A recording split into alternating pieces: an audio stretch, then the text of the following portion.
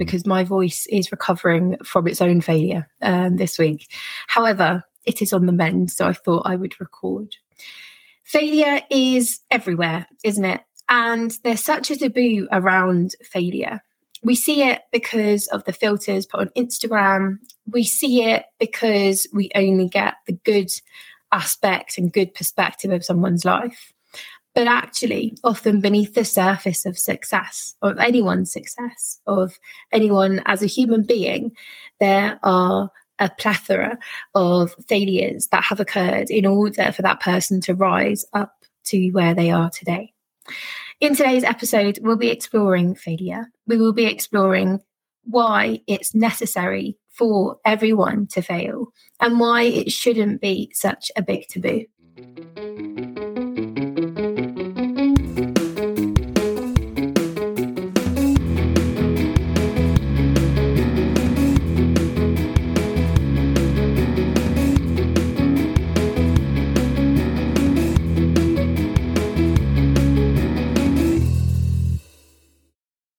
Have you ever noticed a baby not being able to walk and getting frustrated, but they keep going and they keep trying to pull themselves back up on furniture clumsily as their legs are trying to figure out how to push them up and push their weight up? But even when they start walking, there's so much encouragement from parents and so much positive self-talk going on that the baby is usually, and the toddler at that point is just giggling away. And even if they fall, unless the people around them make it seem like a really terrible thing and start crying, say, "Are you okay?" And then they burst into tears, the opposite kind of parents will say, "Don't worry, just get back up," and they do. And I think it's really important that you see failure as a normal emotion and a normal thing that happens on a daily basis to everyone. And it doesn't matter what age that person is, and it doesn't matter who they are either. When we get past the baby phase and we go past reception, it's probably then that we as little people start to become more aware of others. And this is the problem of failure, because a lot of people feel like they are failures when they compare themselves with other people. And if you keep doing that on a daily basis, it doesn't matter what age you are, that can lead to you almost going on autopilot in certain stressful situations and can make you feel worthless and basically heading to survival mode. The best way that I can describe survival mode is that you don't really have a chance or give yourself an opportunity to be creative, have fun, and explore the world around you. And again, this relates to any age. And if you let failure override every single other part of you, and there's no positive self-talk in your brain or from those around you, and you don't absorb that positive self-talk, it can lead to a really, really dark place. And so we have to change this story about failure. We have to remember that Instagram and Snapchat and all of these other social media platforms encourage us to get the most likes possible. If you put on there about your failures, is it likely that you're going to get that? And we're kind of building our lives around the algorithms that these things give us in order to get more gratification. And it's this constant spiral. You can get trapped in that spiral and you can forget about connection. And connection is really important to the world and people around you.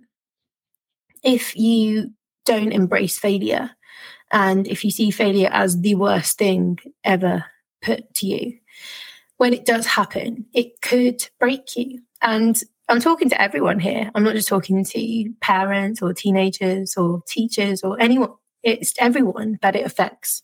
And it can happen at any stage in your life about anything. When you feel like you have failed, it's important that you remind yourself that you are a human and you are not a robot, and you are not an algorithm or a bot either. You are a human who is imperfectly perfect. And it's so important that you remember that. So what do you do if you find yourself in a moment of failure? I can be honest with you and tell you that I have failed many, many times across many different parts of my life. When I was younger, I did not understand. I'm so sorry. I did not understand diet and exercise and nutrition because it just wasn't really taught to me, and it probably still isn't taught to most people, which is why they're trying to pass through legislation at the moment to change this in secondary schools. But I felt like a failure because everybody else around me was really fast and much fitter than I was. And I let that become my story, probably for the best part of 10 years, even into early adulthood. And it really affected me in a lot of different ways. And unless you've been through that, you don't really know. Another way that I definitely failed was that I kind of failed initially at my job. I was a really, really good teacher, and I still believe that I am, based on, well, that I teach and I have been teaching for so long, but also the amazing stories that my clients could tell you if they were here. But when I first entered the profession, I do apologise if I've told this story before. I don't think I have. I was 20 years old when I graduated. I was one of the youngest teachers in Hertfordshire at the time when I graduated, because my birthday is in late August, unfortunately. And I had 3 interviews on the same day, and I got all 3 jobs. And I had to make a really quick decision, because when you become a teacher, you do an interview and you get told that same day whether you've got the job or not. And I had applied to a really, really lovely village school in a really lovely kind of area. I applied to an inner city school that had what seemed like a lot of issues. Even when I was there on the interview, it was very chaotic. And then I had another interview in a job where the kids were from mixed backgrounds and they seemed a little bit more organised. And being me, I didn't want to take the easy option, which I felt the easy option was at the village school. So I went for the one in between, the very last one. But you can't really tell a lot of things from just visiting a school one day, having an interview, teaching a few kids. And I don't regret it because I learned a lot from it. But I had 3 years where I basically every day hid in my cupboard and cried because it was so overwhelming. I had a lot of children with a lot of different, 5 in my first class, different mental health issues. And I had a court case as well. And it was a court case, for one of the children in my class. And it was really overwhelming, and I didn't get much support at all. I felt like a failure because I knew that I could help these kids and they were having so much fun, and the parent feedback was incredible. And there were kids that didn't like going to school before but loved going to school then, and they all seemed really, really happy. But at the end of the year, the deputy heads, who never even watched me teach, came in and said that hardly any of the children had made progress on paper. And I was really confused. I was 20. Actually, the day that I went into the school to meet the parents just before it ended for the summer, so they were just moving up into year 3. They were year 2 students moving into year 3. They walked into my classroom and they said, "Oh, where's the teacher?" Because I do look young. I mean, I'm approaching 33 now, and I still get ID'd quite regularly if I don't wear makeup, which I always find quite funny. I am digressing here, aren't I, guys? So, I felt like a complete failure because I felt like I had not taught these kids anything.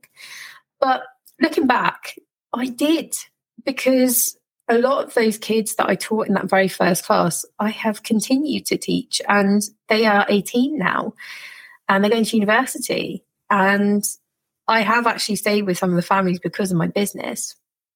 And they've done really well. And a lot of them in that year, which can be really scary for the transition between year 2 to 3, felt really nurtured and supported. Also, the year 6 SATs results that they had were not terrible. So I knew that maybe the impact wasn't as dire as they had painted. I also regretted almost going to the school because my room was opposite the head teacher's office, and she was a very old school, excuse the pun there, head teacher, and she did not like any noise. And my classroom was full of noise, but not in the way that you had to shout over everybody, buzzing about things that we were doing. My notice boards all around the classroom looked different than the other teachers. And I guess I was quite rebellious in the way that I did not want to conform. And I hadn't anticipated how cliquey the staff members would be either, because they were very cliquey and they were all much older than me, and they talked to me as if I didn't know anything. I stayed at that school begrudgingly for 3 years, and I just couldn't do it anymore. And I really felt like a failure because I had no idea what I wanted to do with my life at the age of 23. And because I always wanted to be a teacher, nothing else really ever stood out for me, and nothing ever really, I didn't think I could do anything else either, which was a limiting factor for me because I probably could have done a lot more, and I am doing a lot more. But at that time in my life, as I'm sure many of you know, when you're in your early 20s, you've got no idea, and you are just making everything up. And if anyone tells you otherwise, they probably were making it all up as they went along as well. When I left there, I decided that I still wanted to teach, but I didn't want to teach in a school for a while I figured everything out. And that's when I moved to a different country, which was a bit extreme, really. I had a mortgage by this point, and I was very much involved in life where I was living, but I thought, why not? And this is the crucial point that I want to make. Although I had felt like I had failed myself because I went to university to get this degree to become a teacher, I still had the ability to take risks, and I still had the ability to try something different. And I think unless you keep failing, and unless you keep telling yourself and doing the same thing all the time, if you don't change the way that you are acting, the way that you feel, or the way that you manage yourself when you fail, then you're not really going to improve, and you're not going to get out of whatever state you're in. This is definitely something that schools do not teach very well. From everything that I hear from my students, and this may be different in other schools because I know there are some fabulous schools out there, and I don't ever want to say that all the schools have the same blanket policies. But kids are still grouped by ability, which I think is possibly more detrimental than it could actually be. Kids are still grouped by age, which is debatable as well, because I think there are some kids who could maybe go with older kids, and some kids that maybe need to stay back with younger kids, not much younger, but everybody matures at different levels. And I think the whole thing about sets is really demoralizing. All of my year 10s got their end of year results probably about 2 weeks ago now. 3 weeks ago. And they were, some of them, completely demoralized by those. And they got them 2 days before the end of school. And now over the summer, they're going to be worrying about what they do in year 11 with no support and no help. And they're probably just going to try to forget about it. And I don't think that's helpful. And I think that schools should manage failure and manage getting lower grades a lot better than they currently do. If kids do not learn the value in failure and they see it as negative in school, then they will into their adult lives. And that leads to adults who are afraid to take risks.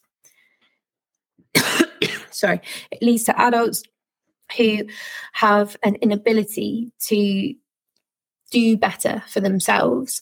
And it also leads to adults who feel like they have not ever reached their potential. And that's incredibly sad, because when you have adults that feel like that, you often have adults who can have, not all the time, but can have anxiety, they could have depression, and a whole heap of other kind of things as well. So why don't we just change it? Why don't we just tell our kids, do you know what? You failed. It's okay, because you can do it again. Or, okay, you failed. Why don't we sit down and look at what happened and what we can do in the future? Because if you don't have those conversations with your teenager or your students or yourself, whoever is listening to this, you're never, ever going to get out of that cycle of not feeling good enough. And you should feel good enough, because I do believe that everybody has the capability to improve. And it doesn't matter what people have said to you. It doesn't matter what set you're in. It doesn't matter. And none of that matters. The thing that matters is how you react to failure. So I'm going to paint you a scenario and tell you how I would deal with it.